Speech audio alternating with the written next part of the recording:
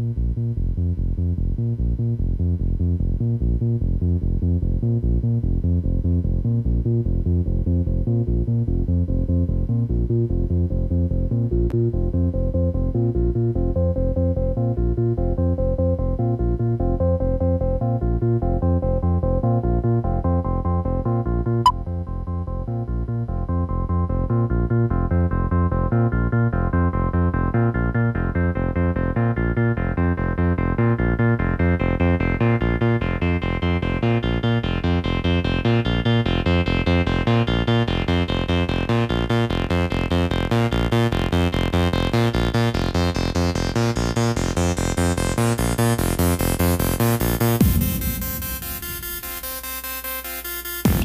good evening.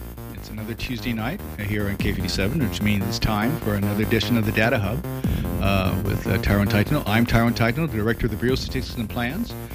Coming up in the next hour and a half, we'll check in with Maneka Dero from the Micronesia Climate Change Alliance to find out what's happening with that organization and their current focus and interests. And we'll also have on Vera DePasna from the Guam Military Buildup Office. She's come as in a freshman trip accompanying Governor Lulian Guerrero that dealt with a number of things.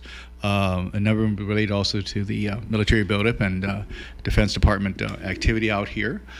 So it covered issues that also included support for the new hospital that Governor Lulian Guerrero is committed to building. We are broadcast live on News Talk K57 and 96.5 FM. And we're simulcast on GTA Channel 3 and Docomo Channel 2. And we're streaming live on K57.com, on PNCGuam.com, and at News Talk K57 on Facebook.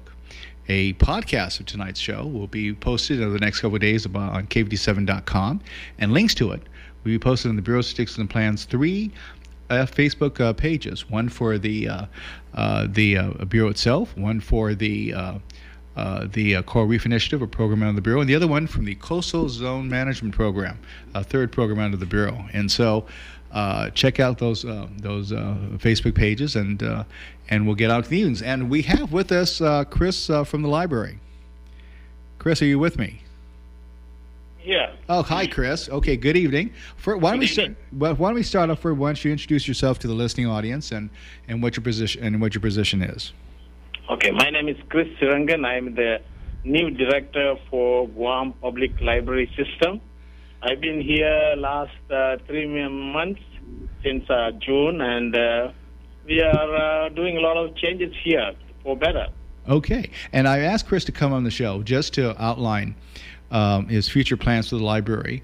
A number of them are contingent on funding, but a number of those funding opportunities are being realized. There are, of course, resources available to Governor Lulian Guerrero through the American Rescue Plan, and there are other grant opportunities. And there's been direct federal assistance from the American Rescue Plan to the Guam Public Library System. So, although a number of these are still planning stages, we're very much on the cusp of some very real changes in the library. And one reason why I asked Chris in is that his plans for the library are more than just opening up the branches that were closed on COVID. They're also very transformative.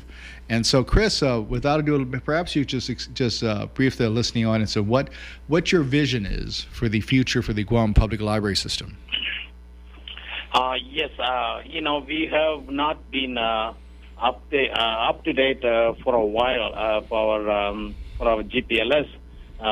During this last 15 years, we have not done any major in terms of technology in our library system, in main library along with our 5 branch libraries. And now, I have experience with the library work, and I have got my master in library science, and I have a plan. I have a plan for to make this library as a 21st century library, meaning that the library will provide an atmosphere or inviting feeling and access to everybody, not only our hard copies, also by our digital copies, and also we will make sure that our materials, our whatever we will be having in our library are accurate and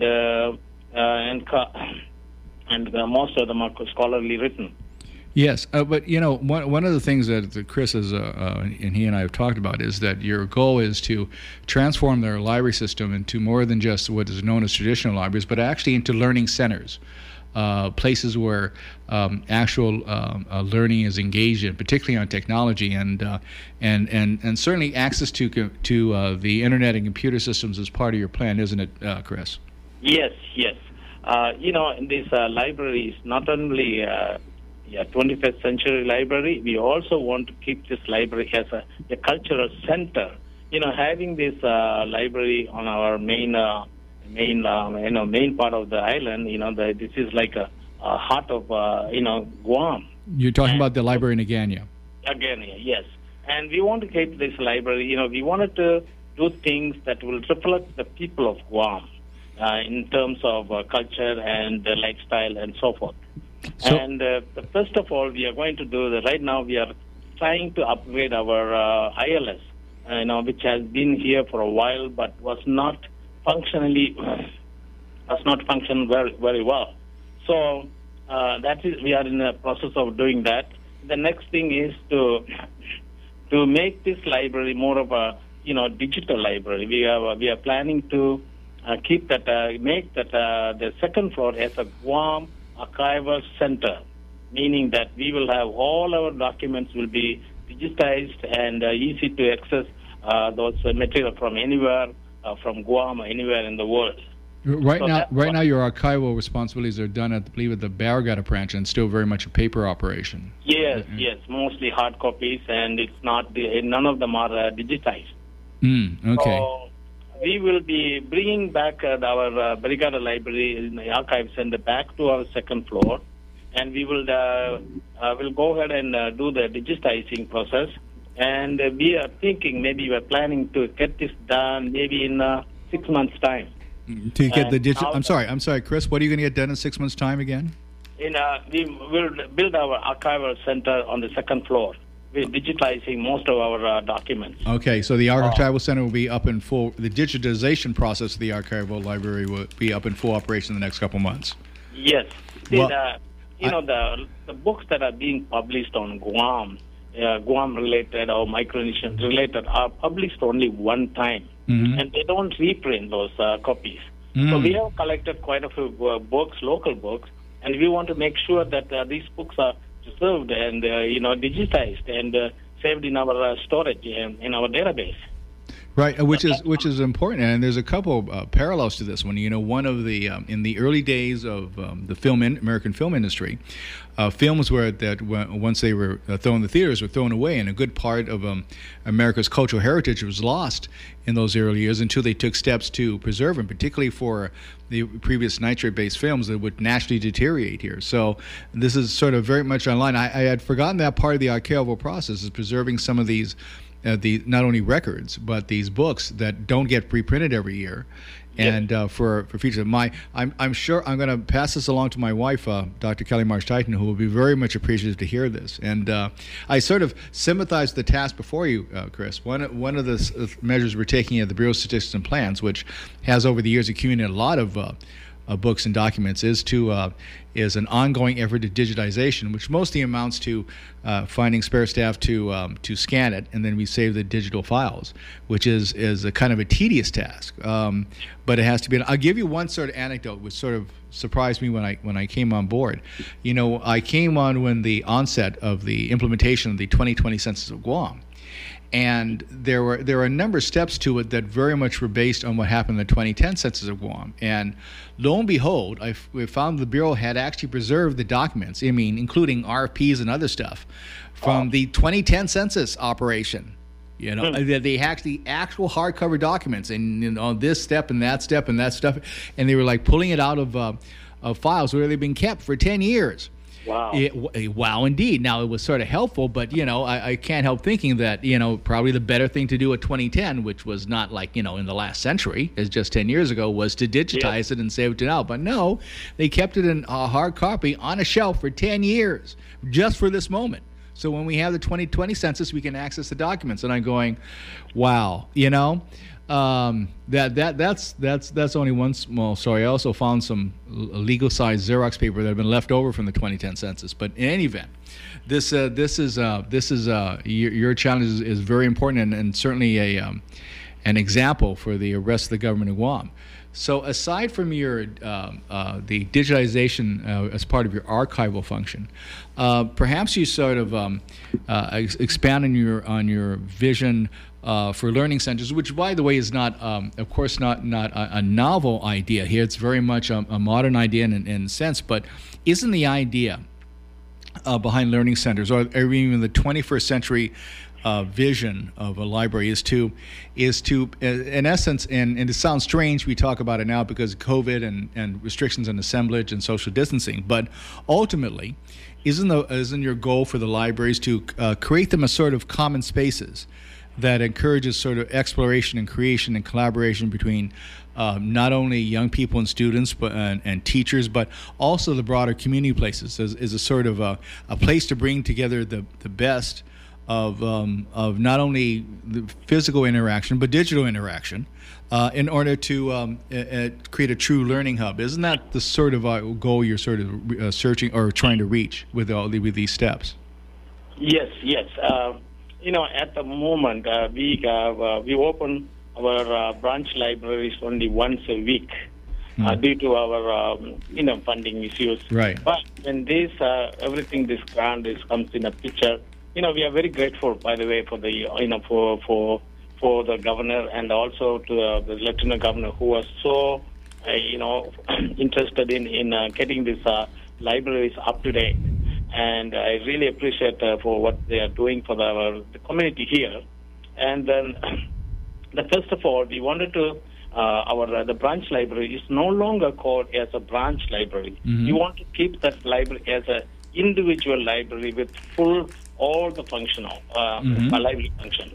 Mm-hmm. For an example, anybody who could walk into the library and get just about everything except our hard copy in the main library. That also can be given to them on the following day if they find that book and give us the information. We should be able to give it to them. So the branch library is no longer for branch library. It's going to be like Agat Public Library, Beligara Public Library, Belido Public Library, and so forth. A process that's made easier with digitization and digital access, as opposed to relying on pure physical access. Yes. And then also these the network, internet connection and all of that. It's going to be much more faster, stronger. People could go to their library and do their schoolwork as well as outside. When the library is closed, students can go there and connect to our internet connection, and they should be able to get their work done. And that's one of the things. Also, we are planning to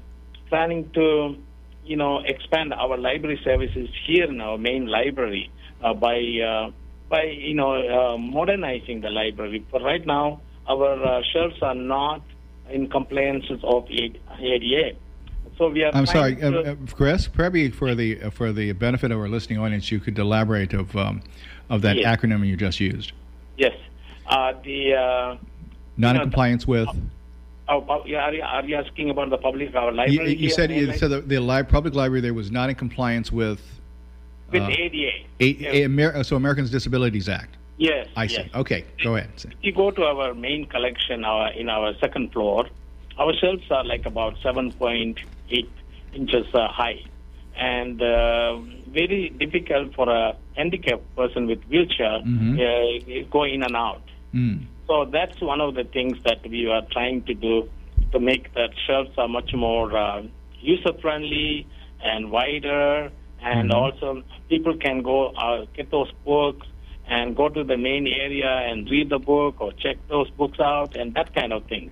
So that's one of the things we are trying to do on the second floor in our main collection. I'm sorry, go ahead. I'm sorry to interrupt. And also, we are also subscribing EBSCO, which is the largest digital library in the world. Once we had it, but then we lost. So we are in a process of purchasing that system for our library, and people can go to any of our other libraries. Should be able to access to EBSCO and go into their library and do the research and things like that. Okay, this is the world's largest digital library. Yeah, EBSCO is the largest digital library in the world. So what does it have? Is it something like all the books that a major library would have, and encyclopedias and the reference books and the usual stuff? Many database articles, research papers. These are all written, scholarly written and peer-reviewed.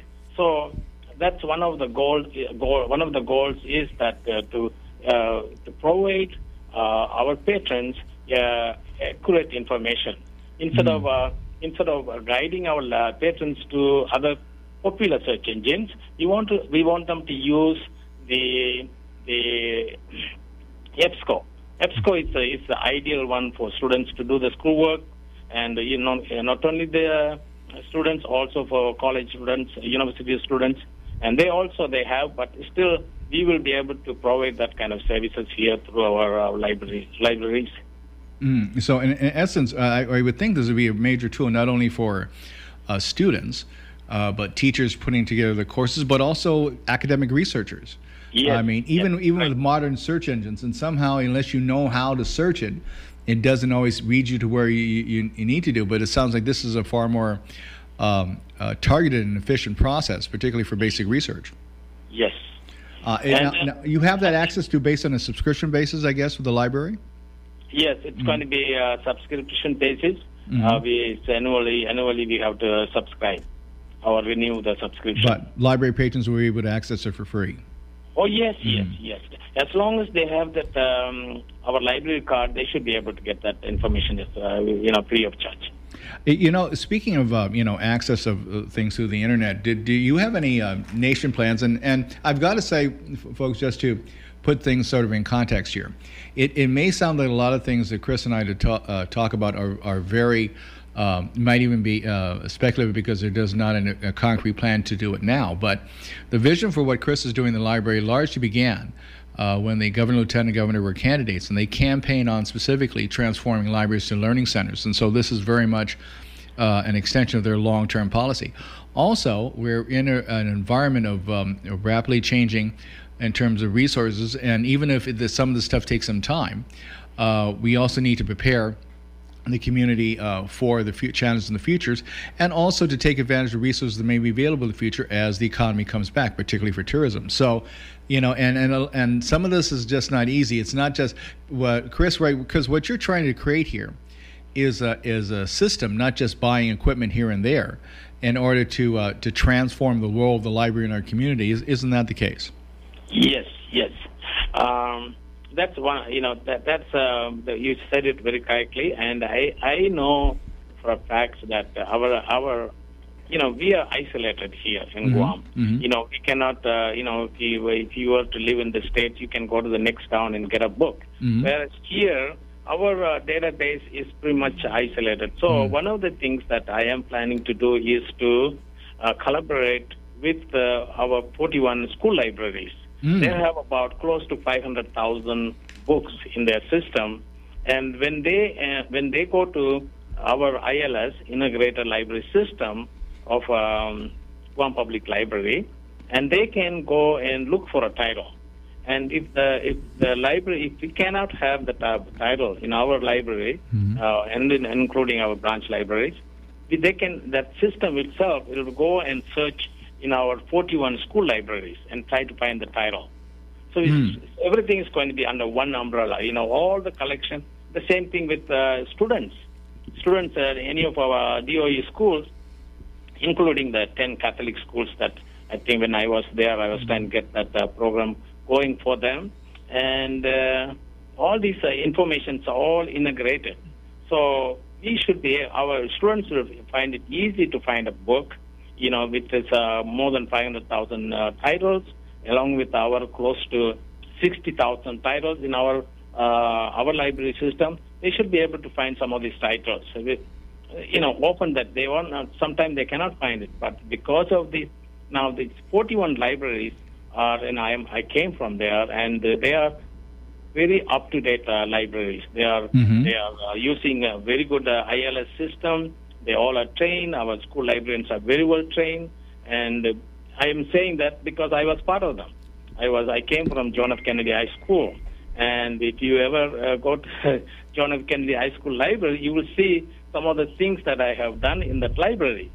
So, same thing with any other school libraries. They are doing a wonderful job, and now we are in the process of integrating in the GDOE libraries and our library here.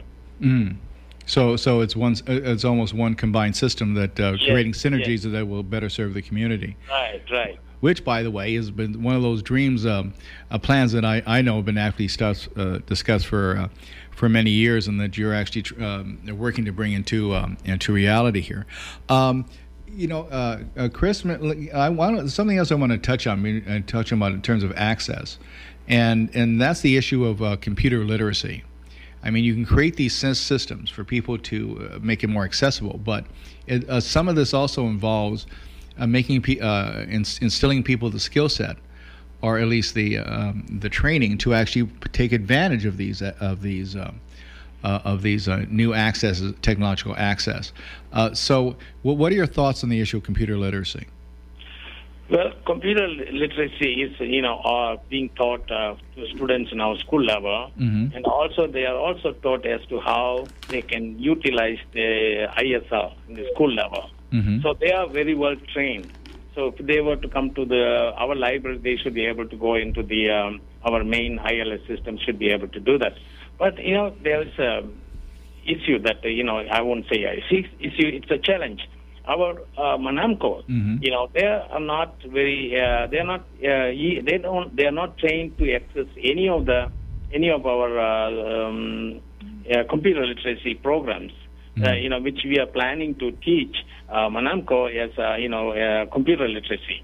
But not only computer literacy, we are also going to teach them how to use the smartphones. So these are things that we are planning. These are some of the outreach program of our library here. What we are like to do, we are trying. One of the outreach program is the computer literacy program, and we will be teaching not only at our main library, also at the other libraries here on Guam.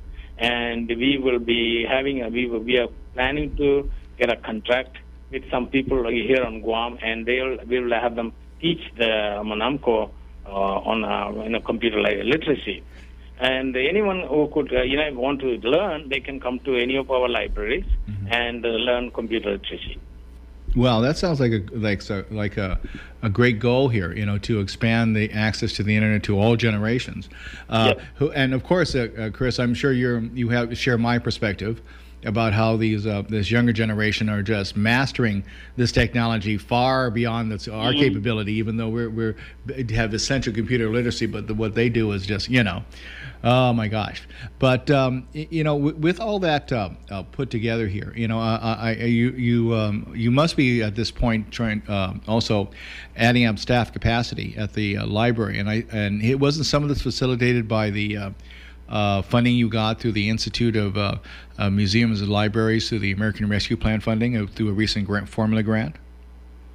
Yes, we just received a grant of $2.3 million. It's called ESF2, and on that when we wrote, one of the goals is to provide tutoring services for students and provide educational programs, workshop and classes, and provide cultural program, workshop and classes.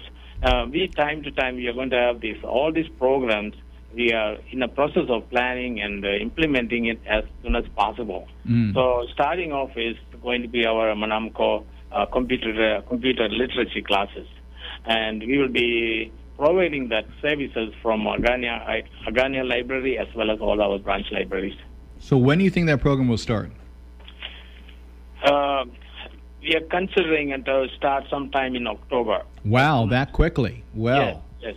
We have we got a wonderful staff here at our public library here. They all are excited of all these new changes, and they are willing to, work with me and trying to get this off the ground. Well, whenever you're trying to attempt the sort of transformational change that you're attempting, Chris, the first basic ingredient is leadership, and it's very comforting to have a leader like you at the helm of the library, particularly in this great moment. We have a lot of opportunities. I think we may have a caller, and we'll see what it is. But we'll see if there's a caller. But anyway, Chris, this is at the point of the program where I tell my guests here that. I've been scolded for talking too much in these programs and not letting the guests talk. And so I sort of turn over the mic for these last 4 minutes and 40 seconds in the program to the guest to say, impart whatever information they wish to convey to the listening audience or final thoughts or comments or basic information. So, Chris Arangan, Director of the Guam Public Library System, the mic is yours.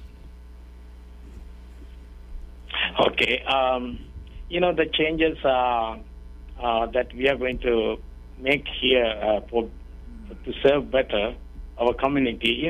We want to provide the kind of service they deserve. The service has not been, until our governor and the lieutenant governor realized that the library has been neglected for a while, and because of their efforts and we are planning to do a lot of things in our library, and we are trying to make this library as a user-friendly library. And if you come there, you will see the things that you have seen maybe 10, 15 years ago the same way. So we want to change a little more colorful, a little more user-friendly atmosphere. Right. We want to also do a lot of outreach programs. We want the people to come to the library. Well, Chris, speaking of outreach, do you have time for one question? We have a call from Eric. Yes, Eric, are you there, Eric? Hi, buenas, Carol. And you have a question for Chris? Yeah. Well, I just chimed in a bit late, but you guys are talking about library, and are you guys talking about the Guam Public Library? Right, and we have 3 minutes to go before we have the CBS Radio News, so if you can get in your question real quick. Just real quick, just wondering, do you guys still carry those old PDN articles in the Ugandan library? Chris, he's talking about the hard binding of the PDNs, and there used to be on a shelf. Chris? Chris, are you with us? Sorry, boss. Let me try. Ask him to call back. Okay, Chris. I think we lost Chris in the library. Eric, are you there? Yes, I'm okay. It's been years before I've been to the library. I know what you're talking about. They're kind of like hardbound books, and or not. Some are hardbound, but the others are sort of like looped together. And then you have is Chris on the line? Okay. Yes, we were disconnected. Okay, Chris. There we go. Yes. So Eric had a question about whether you still have those keep copies of the PDN, and I knew in the archive section in the library. So do you still have those? Yes, we do. We do have all those copies. We have. Okay. And we want. It's not. We are in the process of digitizing all those copies too. Yes, that would be perfect. Anyway, Eric, I think we sort of lost you on the other line, but thanks for calling in that question. I hope you were listening and hope that answered your question. So. Back to you, Chris. We're heading for the CBS Radio News, the top of the hour, in the next 1 hour and 35 seconds. So take it away, Chris. Anything else you want to impart to the audience before we close this off? Yes, out of sight, out of mind, people say like that. So we are, our libraries are right in the heart of Guam is located, and we are going to do a lot of changes for better. I want people to come and see the library. I want them to come and visit. It's not going to be like they used to see, the friendliness and the service and all the other things that we are going to have in the library. So I would like the public to come and visit. And I also want them to see, one of the things also goals is to have the parents bring their children in the evening, and while the parents are checking their email and all of that, the children can go and do their schoolwork right in the library. It's a family time. That's also one of our goals. So it's like a family time in the library. So we are considering seriously keep our library open a little late, like 7:30 like that. So that's also on our family to come to the library and make use of the library for the children. Well, fantastic, Chris. Thanks, my friend, for joining us this evening. And as we head up for the CBS Radio News at the top of the hour, we'll be back after the news with Vera Tapasna and Maneka de Oro from the Micronesian Climate Change Alliance, and again, Vera Tapasna from the Guam Military Buildup Office. So see you all on the other side.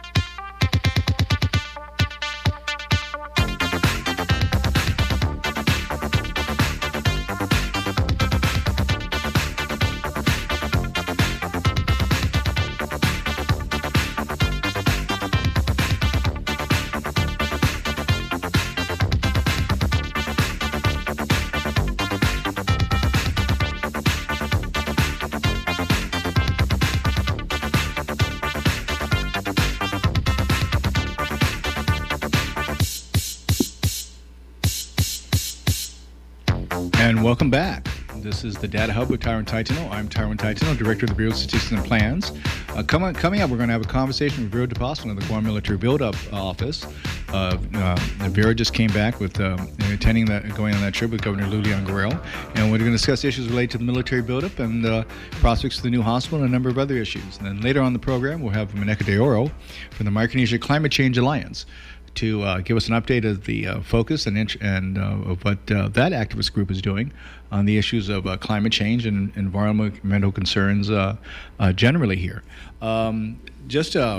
We should be getting a new Joint Information Center release here, but I'll sort of read, for those of you who probably missed the news today, I'll cover the release that was sent in last night. They had 52 of 1,068 tests positive for COVID-19. 2 GFD firefighters testing positive for COVID-19, 2 GDOE employees, 1 GDO student test positive for COVID-19, and COVID-19 vaccination and testing schedule and the food commodity schedule continues. The reminder from the Joint Information Center is wear your mask, wash your hands, watch your distance, get vaccinated. Tune into local media and the latest GIC releases for vaccine availability. Stay home if you're sick. Keep away from others who are sick. Keep a safe distance of at least 6 feet from others who are not in your household. Practice social distancing around elderly family members, and practice also business services may implement more stringent COVID-19 measures as they feel necessary.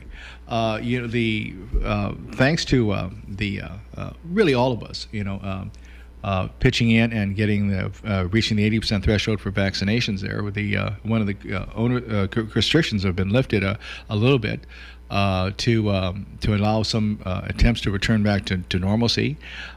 We also have to continue with the mask mandates, but vaccinations remain a critical component of our effort to bring the community back to normalcy and defend the island from COVID-19. Something, by the way, that is getting has an added concern is because the massive spread of the new Delta variants and other variants on the mainland, which is sort of wreaking havoc. And our best protection against the Delta variants, should it reach our shores, is to have a vaccinated population. This sort of thing has been extremely controversial on the mainland. There was this one U.S. Senator from Kentucky named Rand Paul was saying, they can't arrest us all, and arguing against, not getting vaccinated. The problem with that is, and they try to portray it as a matter of individual choice. Well, it's not in a civil society. I mean, it's not a matter of individual choice that they choose to defecate in the middle of the street and put a dump on the sidewalk. There's certain standards of decency and responsibility of part of society not to do stuff like that, and it does also come in terms of vaccinations, which, by the way, in pretty much every other country, is not a controversial thing. It's considered a public health matter, but here it's become intensely politicized, and to the extent that it's inhibiting the recovery of the country from COVID-19 from people like Republican Senator Rand Paul, who is a demagogue in his own right here. And I say this here because I hear some member of the Guam legislature has introduced legislation to oppose Governor Lulian Guerrero's mandate for vaccinations on the government Guam workforce. It is, I think it's probably the worst kind of pandering for votes in the face of science and responsible public policy making. But, stay tuned. We'll see how that issue turns out for them. In any event, we have online Vera DePasna from the Guam Military Builder Office. Vera, how are you doing? I'm doing fine. How are you? Can you hear me okay? Absolutely here, and I'm glad to hear and see that you've recovered from jet lag after a strenuous trip with Governor Lulian Guerrero. Yeah, but it's good to be back. Okay, for sure. Before we get into the meat of the meetings the governor had in D.C. and Honolulu, I want to refer to something that was great poignancy for those of us who learned of it, and that's Governor Lulian Guerrero laying the wreath at the Guam Pillar for the World War II Memorial in D.C. You were there, right? Yes, I was.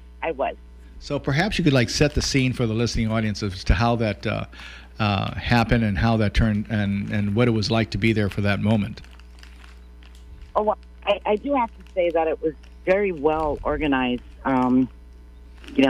Thanks to our Washington liaison office, right?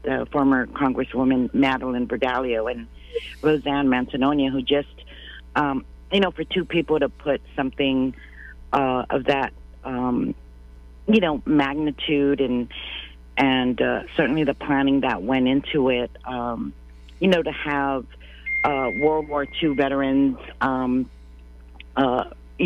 the area to attend, as well as military representatives and, residents of Guam who have, moved abroad to Virginia. And there were some that traveled quite a ways to attend, I believe, all the way from California. But to be in the moment was certainly it was a somber moment, but very meaningful and very touching ceremony. To be in Washington D.C. At the World War II Memorial, to see the Pillar of Guam, and what it represents.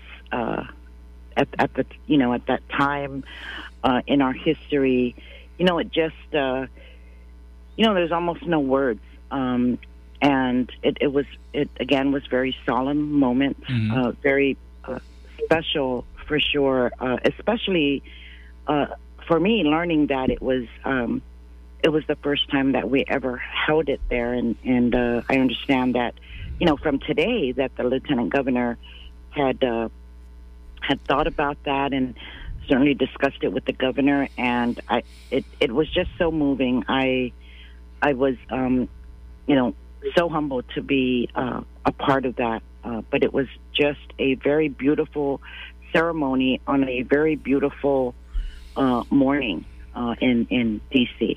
And even more poignant, since the time that the governor took off her trip was just right after Liberation Day here on Guam.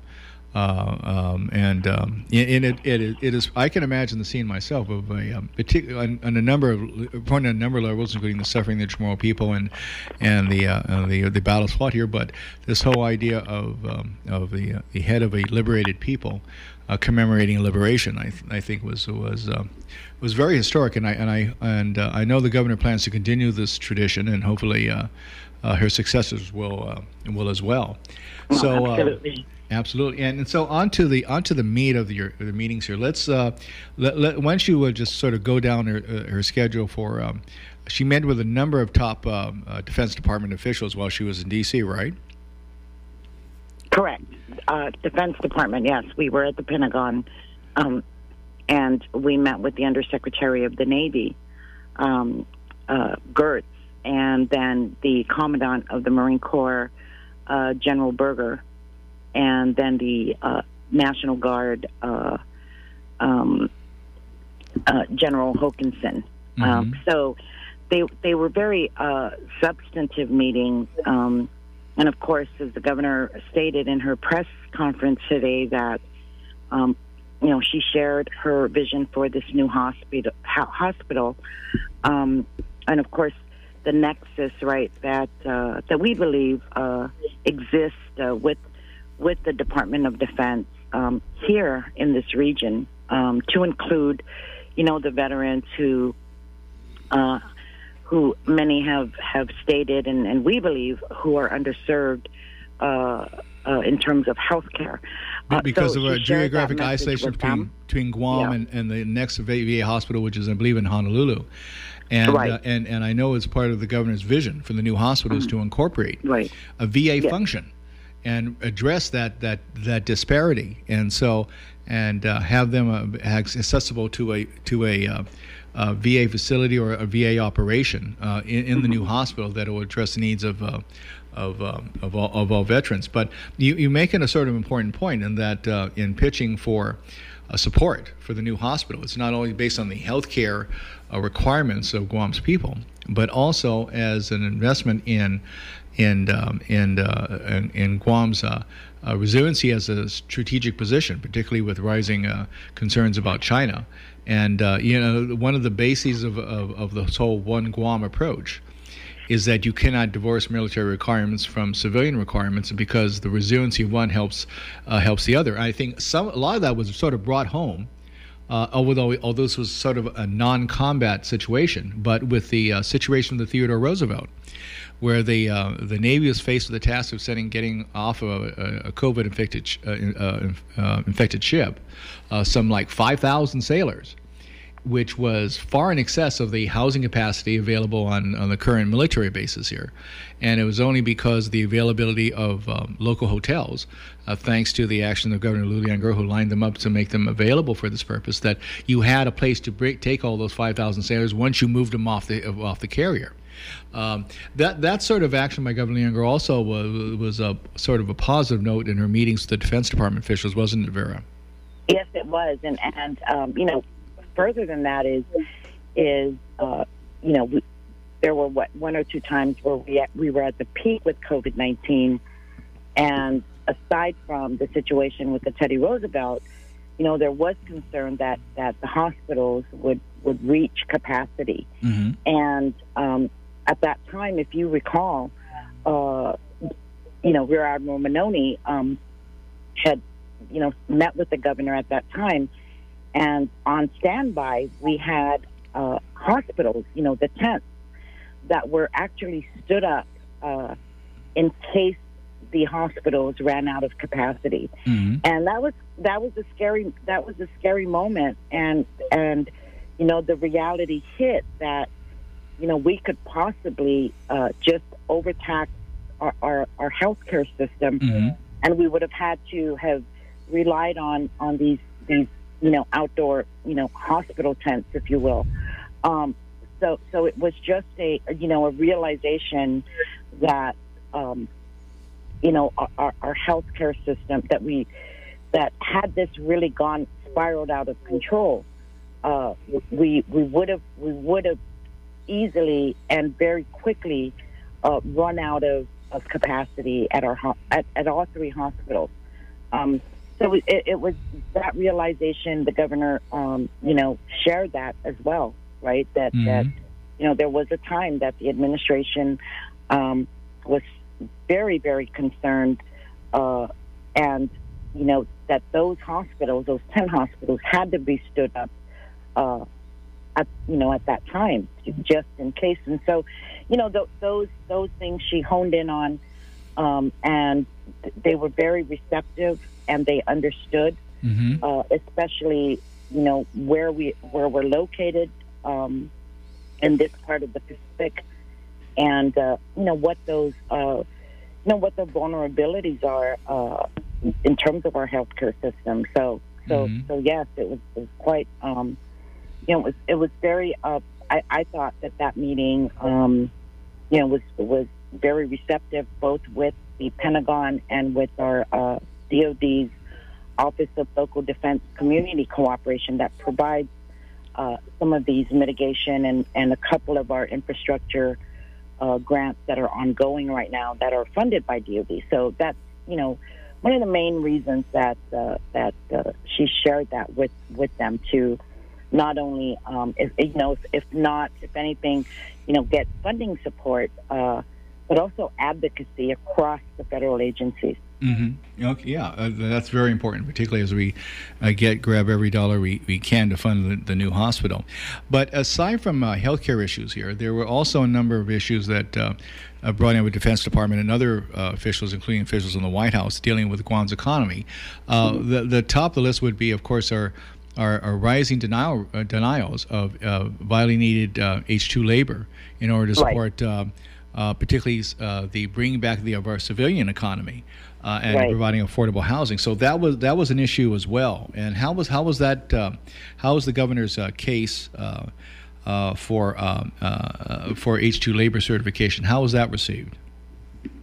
I thought it was well received. As the governor mentioned today, the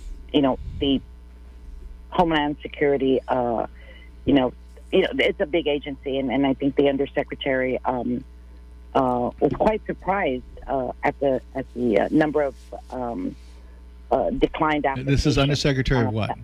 The Undersecretary of U.S. Homeland Security. So it was someone in charge of immigration. Yeah. And that the Undersecretary there was surprised at those denial that were coming down the pike. Right. So that was an important meeting. But I also, I think, in addition to, and it's sort of related to the discussions with the Defense Department, the governor has apparently identified a major economic opportunity for the island in establishing a manufacturing base through something that's called additive manufacturing, or probably more commonly known as to everyone as 3D printing. This is where you use a computer device to take materials and actually make into parts and actual equipment based on laser printing and use of a computer technology to perform that stuff. This has the potential to radically transform manufacturing across the world. And there's been discussions, I believe, on this trip about actually creating an additive manufacturing operation on Guam. And when this was first explained to me, I have to admit that I sort of treated with the sort of skepticism that is treated a lot of proposals for a manufacturing base on Guam is. And the skepticism rooted in this.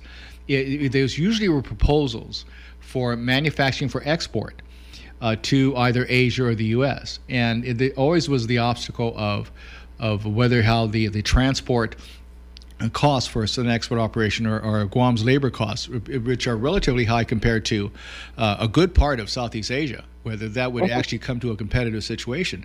But then it was explained to me this was to create parts for the Department of Defense operations on Guam, particularly the ship operations, and in the face of a looming huge leap in the military buildup, then it all sort of the pennies sort of dropped in my head, and this got over all those other concerns. I mean, the way the modern economy is being constructed in terms of manufacturing, labor costs are not the sole determinant.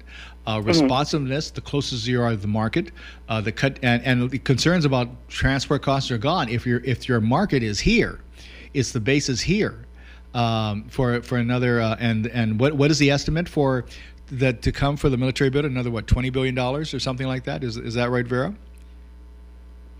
I don't know about an additional $20 billion. But the whole thing is about $20 billion. You may be referring to the Guam defense system, right? Yes. Well, that the whole thing here. But we're talking about billions and more to come. And and with that investment here, and I can see if there's a manufacturing base here to serve the needs of this vastly increased military activities here, then that is a great opportunity to have a manufacturing base that will create more private sector jobs for Guam's people.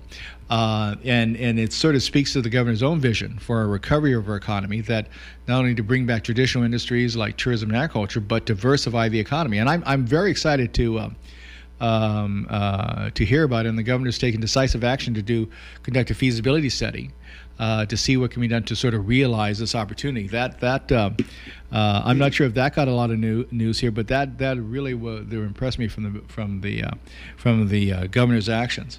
I totally agree. I think that when the Office of Local Defense Community had put out the RFP at the time for defense manufacturing grants, and I made the first inquiry, as you know, the Economic Development Task Force was looking at, the possibility. We had talked about the possibility of defense manufacturing, but in discussing it with OCC is what we call them. They had, communities were doing something a little different, and then the additive manufacturing piece surfaced, and I, like you, I had no clue what this additive manufacturing initiative looked like, but I knew for sure that in some of the research that it was one of the things that DoD was starting to put at the forefront as an initiative for national defense. And so, well, it's better than having these parts manufactured in China, Vera. It's better than having these parts manufactured in China, isn't it? Like a lot of things seem to be nowadays. Yeah, absolutely. Yeah. So it was a great presentation, and as the governor said, it's very exciting, and but this feasibility study will need to be done to help us to determine, right? Right, the feasibility, but the governor is giving clear instructions to not waste time and get on the feasibility study, so we don't let this opportunity pass us by. To pass us by, correct. So that's great news. But by the way, if anyone wants to join the conversation, you can call in 477-5757, 477-5757. This is the Data Hub with Tyrone Titano. I'm Tyrone Titano, Director of the Bureau of Statistics and Plans, and we are live on News Talk K57 and 96.5 FM. We are also simulcast on GTA Channel 3 and Docomo Channel 2, and we're also streaming live on pncguam.com, on k57.com, and at News Talk K57 on Facebook.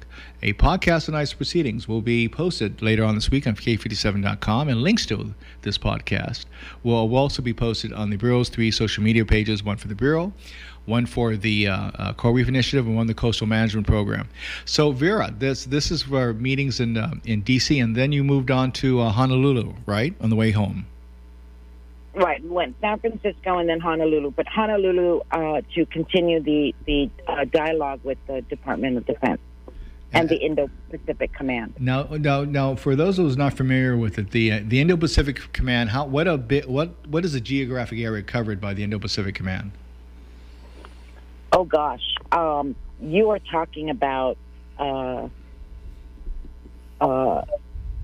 what is it, 30 or 40 countries in the Pacific, and I mean, it's I don't have the data in front of me, right, but it goes into not only the Oceania and the Pacific and South and in Southeast Asia, but also as far as into the Indian Ocean, right? Indian Ocean, yeah. So very far-reaching here. And so, what were sort of the meetings on the governor's agenda there? And so again, the meetings, it was a carry-on of her vision for the hospital, but also discussing economic opportunities, public-private partnership, specifically with the additive manufacturing and the ship repair facility down at Naval Station, and promoting the growth in this public-private partnership, and they were the Indo-Pacific Command and specifically the Pacific Fleet were very, very pleased with the activity and the partnership happening between the Guam Department of Labor, our private sector partners in the ship repair industry, and the Guam Community College in promoting the apprenticeship program. And the commander of the Pacific Fleet is a big fan of the apprenticeship program, and is very pleased that Guam is aggressively implementing many programs that would help beef up, the apprenticeship program down at the Navy base. Well, in Honolulu, So, were there meetings with the Army Corps of Engineers as well? yes, we did. That was the last meeting in Hawaii, and the governor talked about the study that they had done. Was it 2019 for the new hospital? Correct. I'm glad you brought up I'm glad you brought up the 2019 study. I mean, that sort of speaks to how the governor has been suing with relationships with the Army Corps of Engineers for solutions for a number of issues. Now, in particular, the new hospital. The Army Corps of Engineers was commissioned to do the study, an economic study, to find out whether it was worthwhile to repair the current hospital, or renovate the current hospital, or also build a new one here. And through her own leadership, she found the funding through the Department of Interior to fund this study by Army Corps engineers.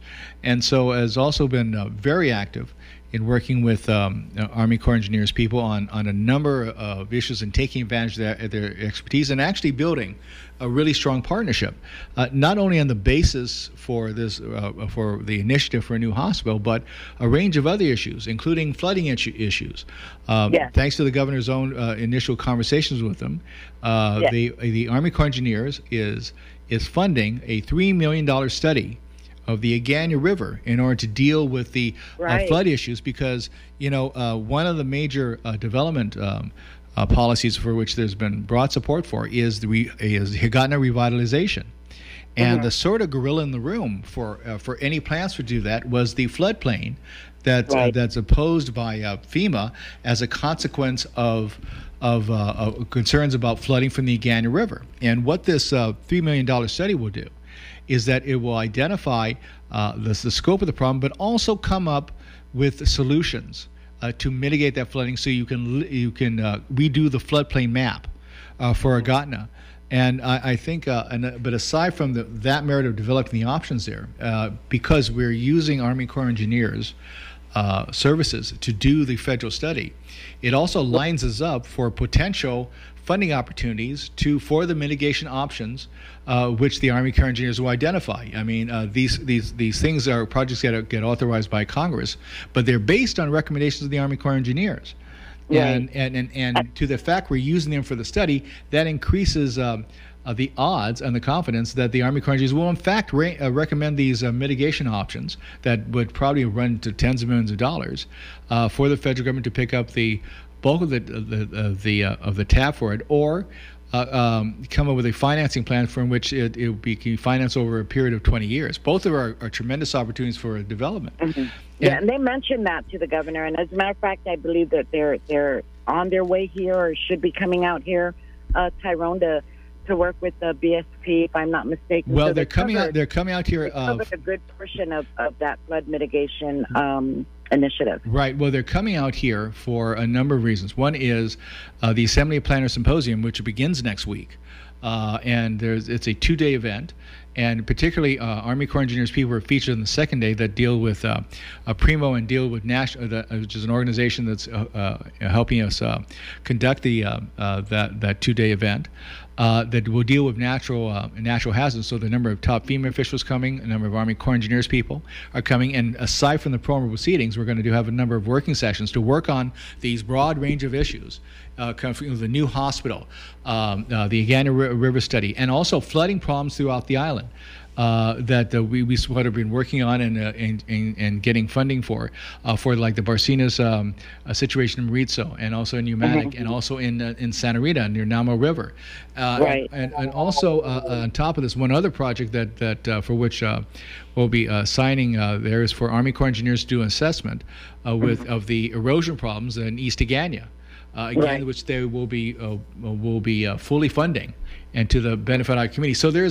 So they're given Governor Leonguero's leadership there always has been a very active agenda and engagement with the Army Corps engineers to utilize their expertise to solve some of these problems and challenges facing the community. And I think in part because of that ongoing strong partnership formed by Governor Leongo, we were able to get these people, high officials from Army Corps of Engineers, to come to Guam and participate in the 6th Annual Assembly and Planners Symposium, and then give us the opportunity to meet one-to-one in working sessions without, the awkwardness of long-distance phone calls and different time zones, et cetera. So I know the governor has a meeting set up with some of these Army Corps officials, including Lieutenant Colonel Marshall, who's the division head for Army Corps. Yes. And before then here, to continue the discussions that she has had with Army Corps over the last few years, and with Colonel Marshall, I believe, in Honolulu. I think they met in Honolulu. Did they not, Vera? Yes, they did. Yes, he was at that meeting. There were several of them. They had their new, I believe, commanding general, Gibbs, and their civilian A&E team, right, and Colonel Marshall as well. So it was a really good meeting, and the team looks forward to continuing discussions on the new hospital with them, and the whole mitigation initiative that you guys are working on. So you can see the follow on, right, from many, from the last 2 years of work by the administration, and a lot of things are coming to fruition. And it's just been, a very good time for Guam in building these federal relationships. That's always been, at least for me, as in the position, in the capacity that I serve, is whether we agree or disagree, the partnerships are important. To further Guam's, plight for economic, prosperity and environmental, and cultural, preservation, right? So the meetings were very well rounded and covered a myriad of actions and initiatives that both the governor and lieutenant governor lead right now here with our team and with some of our partners. So, as a matter of fact, just a few minutes ago, I forwarded you and our team, and I know you've been tracking this, and it finally just, fell into our emails. But the bill to provide for climate change planning, mitigation, adaptation, and resilience in the in the U.S. territories and freely associated states, and that's been referred to the Committee on Energy and Natural Resources. So, I know that's been something that the team has been looking at in terms of climate change, right, and some of the initiatives that we're already working on and we continue to pursue. So, is that a companion bill to the in-state areas climate change bill that was in the House, and that the chair of the House Natural Resources Committee, Raul Grisha from Arizona, he had a hearing on it, and I think Austin Shelton testified on it from Guam. Is it a companion to that measure that's read in the House? I didn't get a chance to read the entire bill, but you have it sitting in your inbox. So right. So when I get off the air, I'll have a chance to read it. But it sounds it sounds familiar. There is, going back to some of the other issues here. With these sort of meetings that you were a party with Governor Leon Guerrero, you've been around a while than like me, Vera, and you know that meetings like that, beyond meet and greet and smiles and shakes and hand load, productive meetings don't happen overnight. They happen because you've actually invested time and effort in sort of building relations and pressing your cases and demonstrating that you're a strong partner for these things. And so and that leads to actual tangible benefits, like the $3 million study for the Gander River study, for the scoping and mitigation options being developed to deal with flooding problems down south and elsewhere, and opportunities to do so further. We're currently exploring options with Army Corps Engineer, the Bureau is, about getting the service to scope out proposals for dealing with storm drainage problems, say, for example, in PD Village and in Barragata. and that in order to help prepare to take advantage of funding opportunities, not the least of which is there's $6 million has been identified for Guam for climate change mitigation, for which storm drainage certainly qualifies, but also for the pending infrastructure bill making its way through Congress, the bipartisan infrastructure bill, and as well as the larger one being well through the reconciliation process. And so, in essence, by this partnership helps us prepare to take advantage of these funding opportunities, just like the partnership with the Army Corps of Engineers enables us to take advantage of an opportunity to fund the Agana River study. For something that has been discussed for as long as we've been talking about Agana revitalization. When because to deal with that we have to deal with the study and all, etc. It sounds sort of geeky to talk about those details, but they're sort of important points in the process. This is how you make change happen. This is how you get things done. And I think all the work reflects the experience of, I have to say, of the cabinet members who have just years of relationships that they have built, and some of these federal partners are still around, right? So it's just a continuation of those relationships, and then building new ones, and then understanding, right, all of these federal, whether they be federal regulations or appropriations, and understanding how they all intersect. And to your point, the Department of Defense, we continue to track the annual defense authorization bill, because one of the things is, you think defense, but it dovetails into the environment, the actions of the Natural Resources Committee, whether it's environment or cultural, historic preservation, Veterans Affairs, Department of Transportation, and so you see the gamut and how large the federal government and DoD, for that matter, right, and how they all intersect. And while the funding may not come from Department of Defense, there's a policy that may come through appropriations that would funnel the action to another federal agency who actually has oversight. So it's tracking that, right, and making those connections and understanding that it intersects, and our cabinet members, our agencies intersect and continue to work collaboratively on some of these initiatives. Right.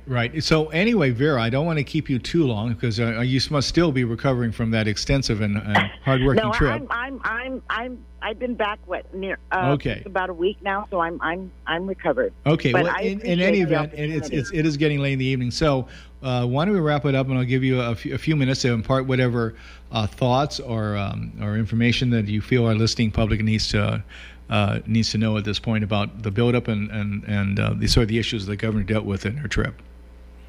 Well, I think that if there's anything to impart, it would be that while there are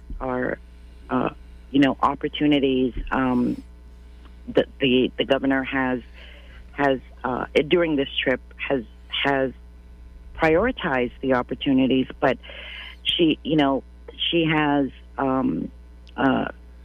established this balance. And not only did we talk about opportunities, but we talked about impacts, and we talked about the partnership that is needed to deal with all of this, right? The opportunities, the impacts, just to improve our quality of life here on Guam and for the people of Guam. And I think that was the bottom line, and it continues to be for this administration, and working with the cabinet and the employees that provide the day-to-day public services to the people of Guam. And I think that's, it certainly, there's so much more work to do for us, but I think that was the highlight of the trip, and it continues to be here at home. And I am certainly very fortunate to accompany her on the trip with the of course, our other colleagues who Right. had business and was able to staff the governor as well. We certainly have a lot of yeah. business before the federal government in terms of creating opportunities and taking advantage of opportunities before us. So, Vera DePasta of the Guam Military Bureau Office, as it's known colloquially. What's the official title, Vera? I keep on forgetting. Community Defense Liaison Office. Yes, the Community Defense Liaison Office. Well, thanks for joining us. I'll have you back when of course, the other important things sort of arise that you'll be at the center. So, Vera, thanks so much. Thank you so much, I'll catch up with you later. Okay. Vera DePasta of the Guam Community Liaison Office. And we also have on the other line joining us is from the Micronesia Climate Change Alliance, Maneka de Oro. Maneka, are you there? I'm here. Can you hear me? Yes, I can. Okay. Oh. Well, that's okay. We're just getting the other call offline. But Maneka, you're still there, right? I'm here, Ty. Okay, let's start first here. Your organization is the Micronesia Climate Change Alliance. Did I get that one right? I keep on screwing up the title in the past. You got it. Okay, I nailed it there. Okay, so Maneka, we have about 14 minutes left in the program, but I want to give you a chance to update on your organization, the work it does, and what is capturing the focus and interest of the Micronesian Climate Change Alliance, given things are happening on a broad front. Not to mention that report that came out today that says, we're well and truly screwed on climate change. That the stuff that happens is happened to the climate is almost irreversible. That was an article in the I believe in the Guardian. This is the one I wrote, the one I read, and that is sort of disheartening. But of course, your organization is about solutions in the face of daunting challenges. So, what is the Micronesia Climate Change Alliance up to nowadays? Yeah, so MCCA is really about creating the narrative around climate justice for our region. And climate justice incorporates really addressing the root causes of climate change, and which happen to be a lot of the historical wrongs that have happened to our community. And it really asserts that the transition to renewable energy is going to happen no matter what. It just is like necessary and a necessary action that needs to be done. But we want to ensure that justice is also centered, and those who are affected most by climate change, especially those in the frontline communities and communities who have been historically oppressed and exploited, are at the forefront of the solutions. So here, and that's really grounded in the work in the way that we approach our community and the work that we try to do here. We've spent a lot of just the past recent months on new projects. In April, Earth Month, we launched our second season of From Our Nanas for Our Nannies, in which we took a deep dive into the waste stream of our islands. Mm-hmm. Our hosts, Tammy Agarola and Francesca Dioro, my sister, interviewed 20 different experts and community members and leaders on the issue of our waste stream and really tackling ways in which our community needs to be more aware of how our lands are small. Our island, land is such a valuable asset, and we have such very little of it. And it's really important that we are more mindful in how we treat our waste, because our waste needs to be stored somewhere, and we only have so much land. So how can we curb our waste? How can we reduce our what goes to the waste stream and the cost that it takes in dealing and managing with waste is what we did within 5 episodes, and that was funded by Guahan Humanities. Mm-hmm. Really beautiful project that we also built curriculum on. So we're hoping to some teachers use our resources, worksheets, and other things that we've created to complement the really amazing investigative journalism that our team did. And we also highlighted a lot of cultural, and most of the work that we try to do, we try to highlight cultural knowledge, mm-hmm. and center our culture as a solution, and our indigenous Micronesian cultures as a solution to our issues. Along with the waste crisis, too, we also implemented and started a fundraising campaign to help address illegal dumping in the Jigo community, the Zero Down Gilbaza Seifert area, in which there's it's an area prone to illegal dumping, and these areas need more assistance in ensuring that residents know how to properly dispose of waste, and that also partners in the community that fine people or enforce illegal dumping laws are also well aware of and doing their job in that area. So we enlisted the help of actual residents in that area to help form a campaign, and we used their skills and talents around making marmars. This is a really heavily populated FAS community, so we have some Yappies and Chukis mar makers and lei makers who use and devote their skills and talents to this effort. And we started that in April, May, around graduation season, and it was incredibly successful. And our first phase of implementing some of the funds that we raised is creating some templates and on ways to properly dispose of trash and where to go and how to do that, and getting that translated into the different Micronesian languages in that area. And we have so many other projects. Well, those are two that come to mind as far as I'm sure, community-based solutions. But I'm already regretting you asking on the program for the last 15 minutes, because given your activities, I should have invited on for the whole 50 minutes so we go in detail. But that we can do that at another time. There are two things, though, I sort of want to bring up and ask you to expound upon for the benefit of the listening audience. You mentioned environmental justice. Perhaps you could explain what that concept means further. And this is important because environmental justice is very much a central part of the Biden administration's initiative for climate change and for infrastructure. And so, it's a concept's been around for a while, but it's now going to be a central part of policy. This has come up, by the way, in meetings that I have had with Army Corps of Engineers people and with FEMA people on this subject matter. And in a matter of fact, in one of the new Economic Development Administration grant programs, there's one for indigenous communities, of which specifically mentioned is Native Pacific Islanders from Guam. So for the benefit of our audience, Maneka, can you explain the concept of environmental justice? Yeah, so environmental justice is just a recognition that the harms done to the environment are usually done by outside people, and Native communities, most especially in states, are put in areas that are called, known as sacrifice zones. So these are areas where resources are extracted, and either water tables may have been compromised and wildlife has been compromised in the process of development of industry. We have an environmental justice case that was just resolved here in the island with the historic Supreme Court ruling around the Ordered Dump issue, and that was a major win for Guam when it comes to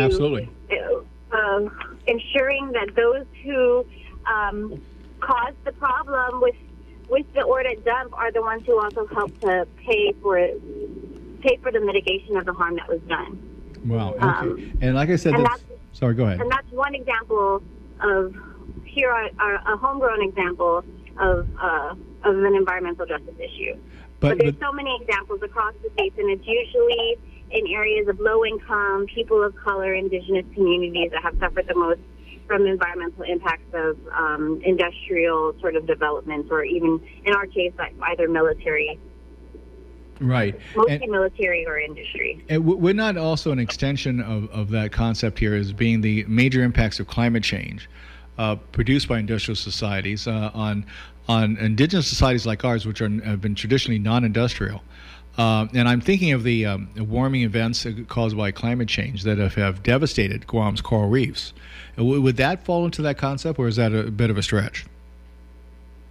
Yes, I think that definitely falls into the concept, especially given the fact that most of us out here in the Pacific contribute very little to carbon emissions. We contribute very little to the problems and the causes of the climate crisis, but we are going to be bearing the impact. You know, I mentioned this at the Pacific Islands Environmental Conference about 2 years ago in 2019. It was held at the Hyatt, and I was sort of making the point here that the impact of climate change was affecting us, even though we are not a major contributor to it. And it was pointed out by a question in the audience, well, you still need to acknowledge that what the contribution are doing and do something to deal with it. And the person in the audience had a good point about this subject here. So aside from rallying against the impact of industrial changes, there is a responsibility in our community to also address climate change. And some of the nation steps are moving in that direction. The governor created a Climate Change Resiliency Commission, but also as a way to cut down on carbon emissions and dealing with a decarbonized energy source, the Guam Regional Transport Authority has acquired 16 new electric vehicles, buses and sedans, and they're embarking on a study for an island-wide charger system here, so to support electric cars as they become to develop here. The Biden administration has its goal to transform state, county, municipal, and federal transportation fleets or vehicle fleets to electric in the next 10 to 15 years. And even General Motors, I think, is going to completely convert to electric cars in the next 15 years. So these are sort of issues that affect our daily life and not just a matter of a theoretical construct. So, Maneka, once again, having acknowledged that I made a really bad mistake inviting you only for the last 15 minutes of the program. We're now at 4 minutes and 30 seconds and counting before the CBS Radio News. Anything else you would like to impart or information you want to mention or a website you want to have people go see or for more up-to-date reports on what the Micronesian Climate Change Alliance is doing or anything else, any other point you would like to bring up in the last 3 minutes and 10 seconds? Yeah, thank you so much, Ty. We really appreciate the time and the consideration of bringing MCC on to talk about our programs and what our mission is for our islands.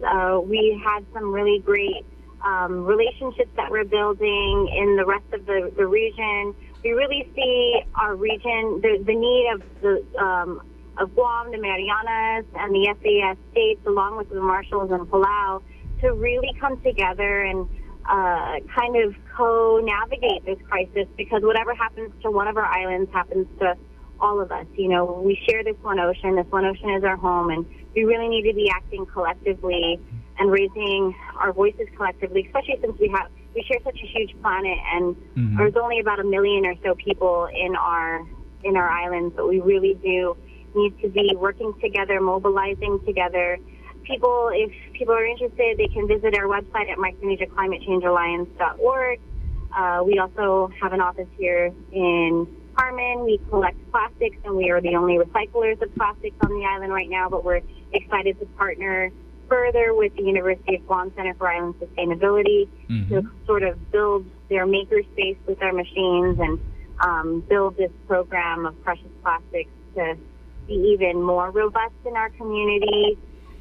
There's so many things that we can all be doing on an individual level, but to really impact and reverse some of the negative things in climate change, it really does take the collective. And we're really happy to work especially with youth, since all youth are on the front lines, and we'll be having to work through and live through the destabilizing impacts. And we're hoping to do a lot of work around building some climate literacy curriculum in the next few years. And doing that for all of our region. Well, fantastic. We certainly need the help. Yes, thanks, Ty, so much. No problem. Okay, thank you, Maneka de Oro from the Micronesia Climate Change Alliance. This is the Data Hub. We're heading up to the CBS Radio News next week. We're going to have staff from the Washington State Coastal Zone Management Program. They're going to be on island for a number of things, but also for the 18th, the 6th Assembly Planner Symposium that begins August 18th and on also August 19th, in other words, next week. And we're going to have them on board to talk about the sort of issues that are addressed by coastal management programs across the country. Guam has its own coastal management program, and so we'll see what we can learn from each other in dealing with these issues. More importantly, I want to find out why they had a heat wave that was where their highs were 30 points higher than Guam's highs. Anyway, we'll cover all that next week. Thanks you all for joining us, and see you next Tuesday.